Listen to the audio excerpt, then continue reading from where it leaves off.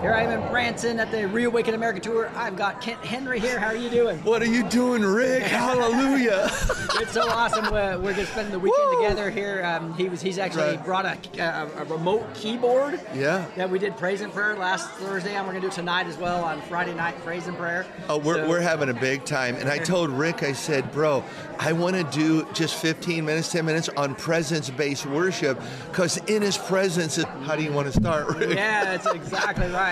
Woo! And that's what I think is so important, is as you've got me reading a lot more in the Psalms and really seeing how important it is to actually have God's presence, needs to have praise and worship. How vital that is to sometimes bring his presence in, right? Well, and Rick, you have been the king the last probably 6 months with Amanda and Julie's words.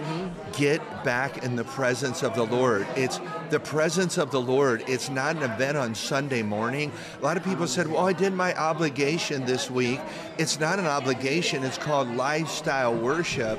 When we first met, you go, Kent, what kind of worship do you do? It was funny what came out of my mouth. I said, it's presence-based worship, not performance-based or personality-driven worship. Right. Let's define those, Rick. How do you define those three right there? Yeah. Oh my God.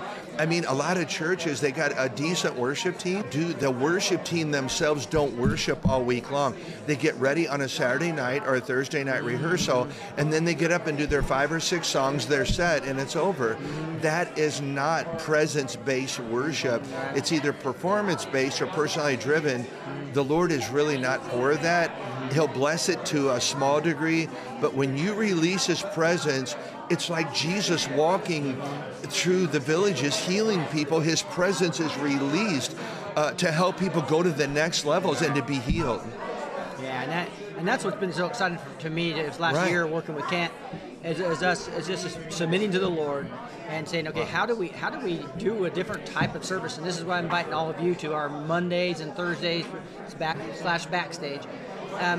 We also go publicly on Friday. So 3 times a week, we just basically it's so good. Are just praising and worshiping the Lord. And after a couple songs, we see the Holy Spirit river flow, as you would call it, right? Yeah. And then we go into listening to praise reports and actually hearing and actually doing intercessory prayer. Wow. And it's been amazing to me to see the Lord just comes and He loves that. Because we have a number of people that have been there for almost the whole year. You can now call on them and they will pray at the drop of a hat, because they've learned to intermingle praise with prayer and worship with intercession. My secretary Lynette warned me, said, you're going to write a book. No, don't make me do it. The book is called Streaming in Heaven's Flow, Intermingling Praise with Prayer and Worship with Intercession. So think about it. Even churches, bro, well, let me go back to what we're doing on the stream. I thank you for opening up Rick Blessed to Teach, and even the whole neighborhood. Everything you're doing is touched by the presence, Rick. I'm really proud of you. I told you last night at dinner, we were at Basted or whatever, it was a barbecue place, and I said, Rick, I've got pastors that don't even understand deep worship or presence-based worship, and they certainly don't understand prayer and intercession. So I'm at Monday, Central Standard Time, 6:30 to 7:30, Monday and Thursday. I want to make sure people get the times. Come out and be a part. It's almost like a training session. If you're not used to being or living in his presence, all the songs that stream, they really go vertical, not horizontal. This for years, Rick, was a huge part of teaching. What do you mean vertical and horizontal? When we sing a song to you, I'm on a horizontal plane about the Lord. Horizontal, I'm singing to you about the qualities of the Lord or something about Jesus. When we go vertical, everybody knows going vertical means you are worshiping and adoring the Lord. And I think that distinction's got to come back again, because I think the American church culture said, well, it's kind of about us as well. No, it's about the Lord. I mean, let me confirm, it's always about the Lord, because that presence, when it comes, will deliver, heal. It's all those things. So again, the streams, Friday night, is normally 6 to 7:30, 90 minutes. And I love it. We've gotten to the end of that stream. You go, how do we burn through 90 minutes? That's because we're 10 minutes. That's presence, and it's all encompassing, and it helps people. Wow. Yeah, Vertical. That's what I pray for. So tell us a little bit, like I know one of my favorite songs now is I Love to Love You. Yeah. And so tell me about how that came about. Wow. That is my friend, Kim Bollinger. Back in the day, it would have been in the 80s probably or early 90s, where we were writing deeper songs and lyric content out of devotional worship.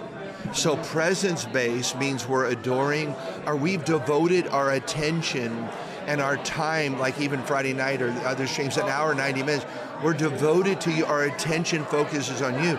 So Kim, being a good friend, matter of fact, a couple of her songs ended up going around the world on the Integrity Hosanna series, because I knew who she was. Matter of fact, we helped many people. Songs were just kind of in the back room or at their church. Like Awesome in This Place is another one that you like. We helped get those recorded on Integrity albums, so people started singing them all over the world. They were cassettes back in the day. But I love to love you, oh, the beauty of your holy place. How I love your embrace. And it's funny for an older song to affect somebody in this hour, but that song was written out of devotional worship, adoration, and we had a grid, which again, an understanding of just how to linger before the Lord.